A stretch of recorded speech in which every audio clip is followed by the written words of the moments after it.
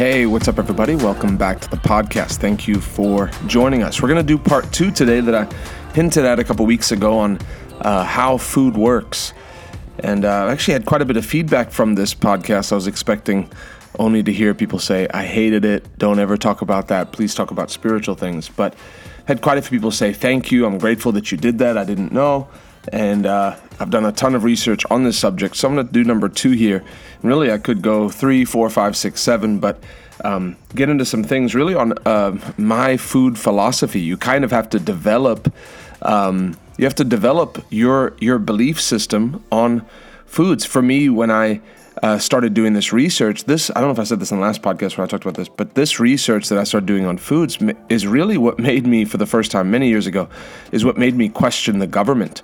It was like probably 2010 is when I really started looking and saying, man, this food system's corrupt and it's set up not in our favor. And it's really what made me look at the government and say, man, if they're doing that to us, what other shady stuff are they doing? So this was kind of the rabbit hole that I went down, and why so much of the stuff that is called conspiracy, I believe, is because first of all, there's facts behind it, but then number 2, I have a distrust from the government from doing all this food research, like the FDA, the Food and Drug Administration. A lot of people who are part of that board used to be execs at Monsanto and these different food groups. So you have a definite conflict of interest when, they can leave a company, right? I'm retiring, and then go become part of the Food and Drug Administration and make the laws. And so some of these things. But so I want to talk to you about my food philosophy. The last time, if you missed it, please go back and listen to the last one. Talked about really one main ingredient I spent time on was on MSG, and then talked about what food is for. For me, my food philosophy is understanding that food is fuel.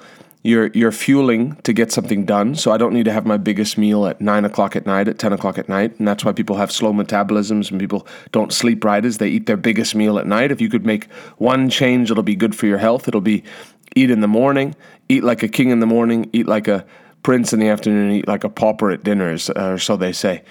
So eating in the morning, and then now there's some people who do special diets for a short time, and they only eat 4 hours of the day, and it's between 6 and 10 or whatever, and they do these things, and you can do that. But as a lifestyle, your body isn't meant to digest that type of food when you're sleeping. So food, and then there is food as pleasure. So understanding that we're people who are made to feast, but every meal, you can enjoy the food that you eat, but every meal shouldn't be guided by, I don't care the ingredients, I just want it to taste good. Your taste buds will actually adjust. So when you start eating healthy, you can get to where you love it, where your taste buds are more alive.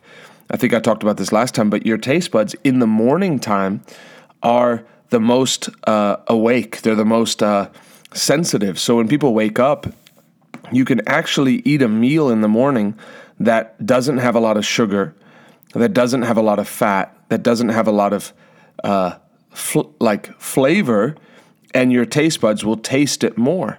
It's like when you fast. I remember when I did this 21-day fast at the beginning of the year, the first thing I ate, I did some broths and things, to come off the fast, but the first solid thing I ate a baked sweet potato. And I was like, this is one of the best things I've ever eaten in my life. Just sweet potato with a little bit of butter and salt, and it was like, I wanted to cry. I'm like, this is so good. It's like your taste buds come alive. And so when you wake up, the worst thing that you could do is go eat something that's sweet and super salty. So people do, an iced coffee with all their sugar in it, and then they do a bacon, egg, and cheese. And so you get the salty sweet. I know people are drooling as I talk about this on your way to work, right? And all you had was a little yogurt or whatever.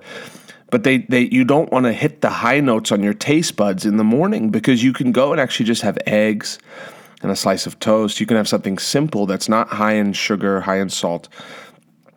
And your taste buds will appreciate it.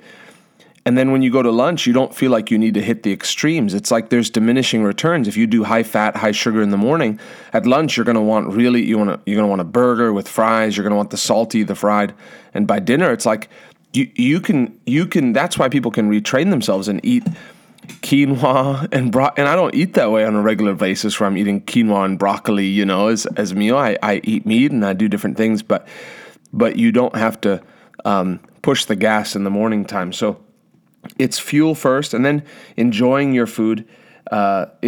We talk about comfort food, but some people eat to comfort themselves. I found when I was in door-to-door sales, I would take snacks with me. I'd take almonds.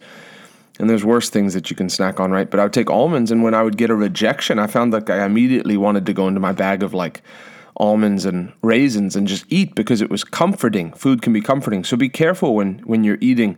Some people have a bad day and then they just want to go eat comfort food. So be careful. Realize it's food. Every meal can't be geared around, or I just want to, it can't be a splurge every meal.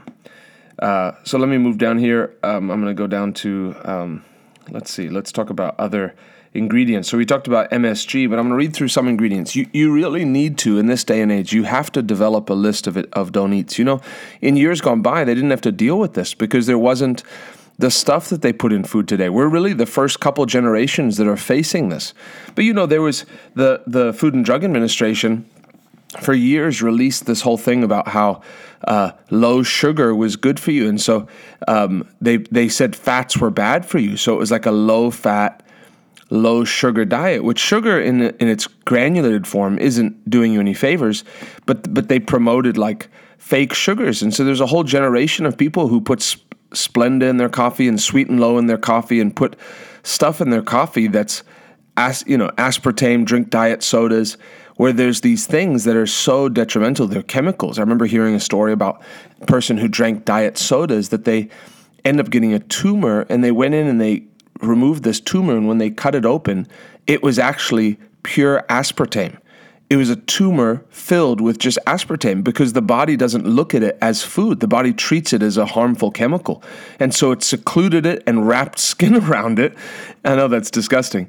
And basically said, I'm not digesting that as food. So people, when you put things people put things in their body that it's not food, your body doesn't digest it, and it actually can become something that can just go into different parts of your body, and it's not digested as food. And then people wonder why their stomach. It's like if you put sand in the tank of your car, the gas tank, you're going to wonder why. Well, that's not gasoline. That's not a fuel source.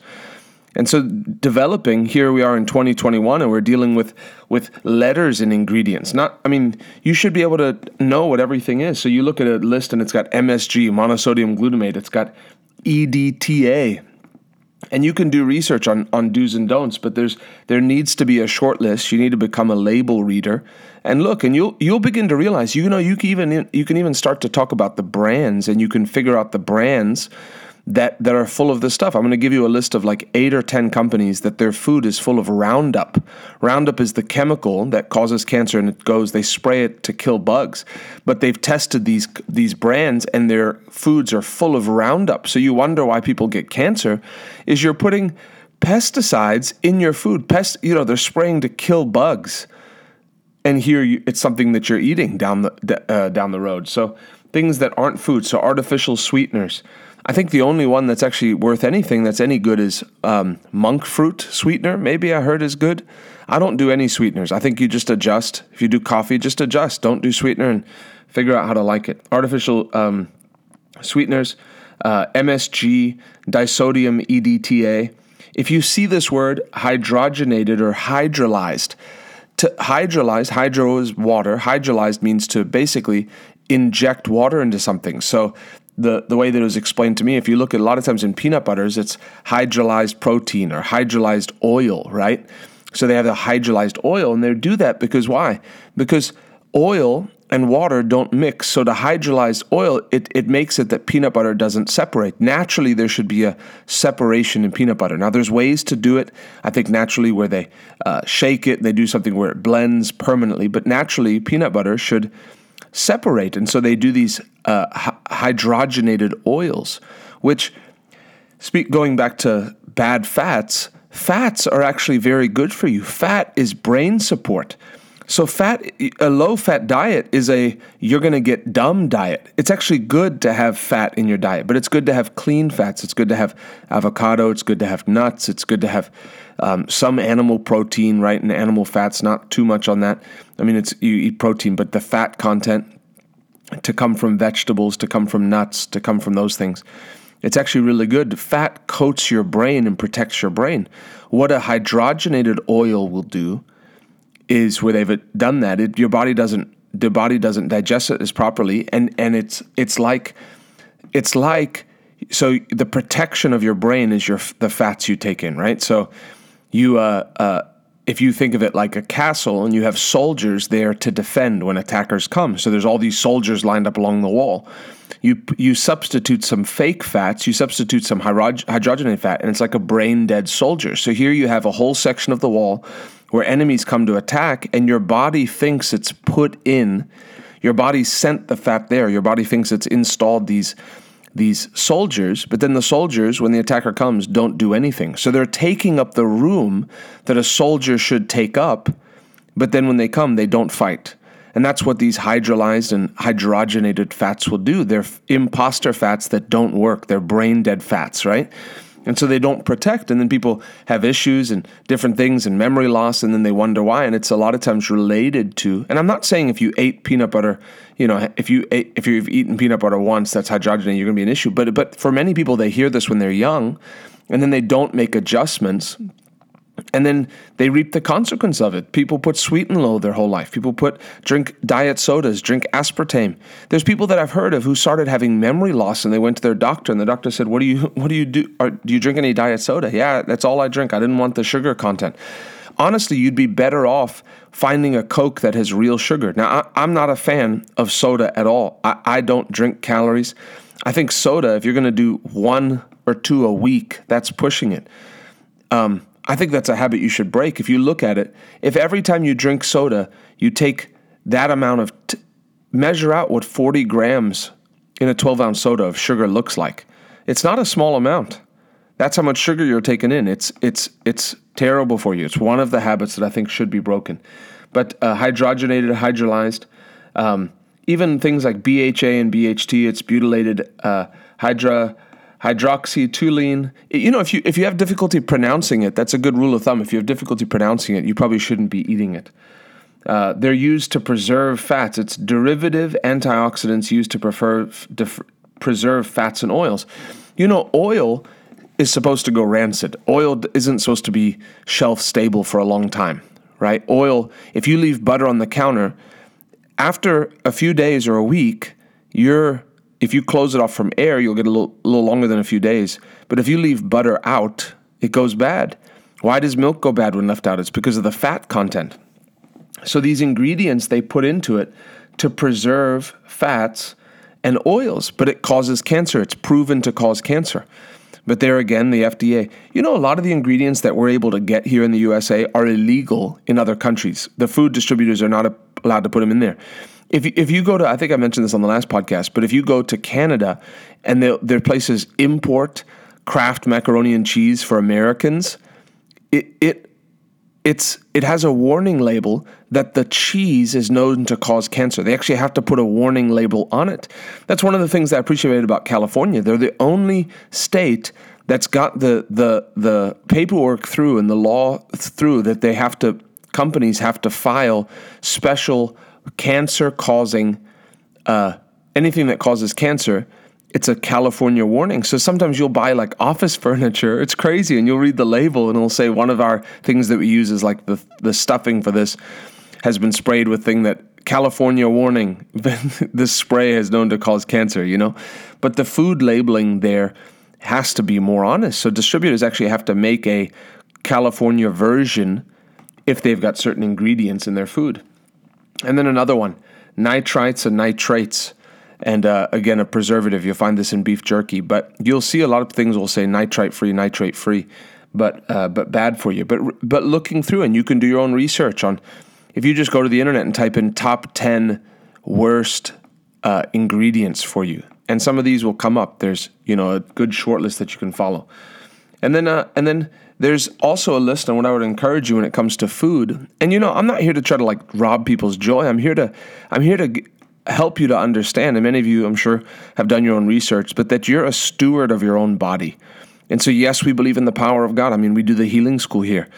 This is the stuff I don't talk about at healing school because healing school is there for healing by the Spirit of man, by the Spirit of God, through the Spirit of man. So healing is spiritual healing. I don't talk about natural healing in healing school. This is stuff I don't talk about. If someone wants to hear it, they have to do their own research.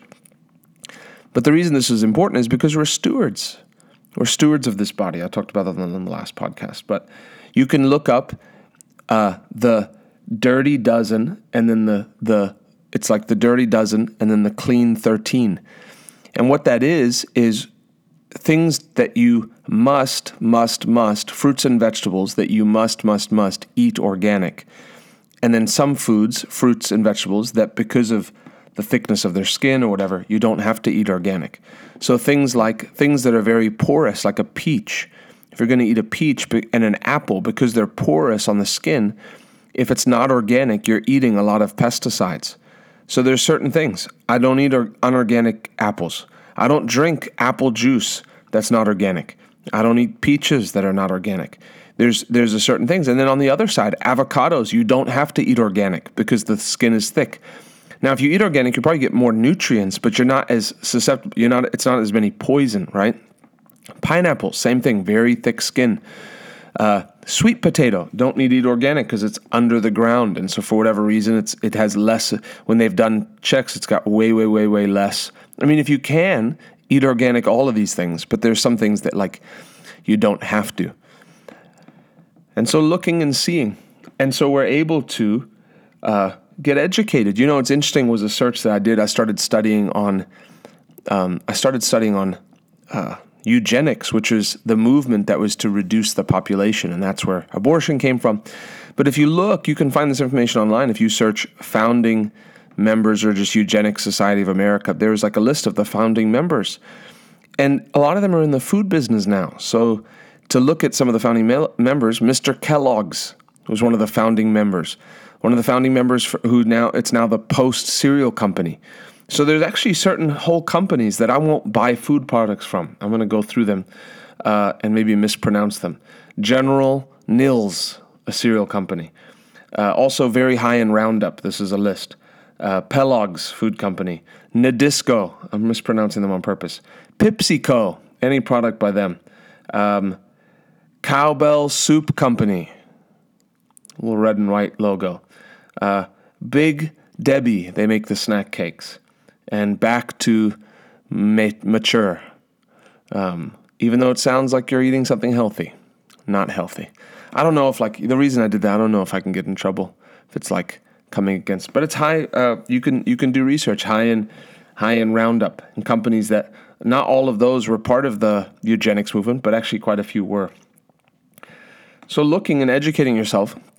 100 years ago, they didn't have to deal with this because we didn't have the GMOs, we didn't have the pesticides. But I believe for us, it takes simple changes and takes simple decision to say, I'm educating myself. I'm going to eat clean. I'm going to be a steward. I want to run for the long haul, and I want to finish my race, and I want to have a body that's healthy, and I want to do my part.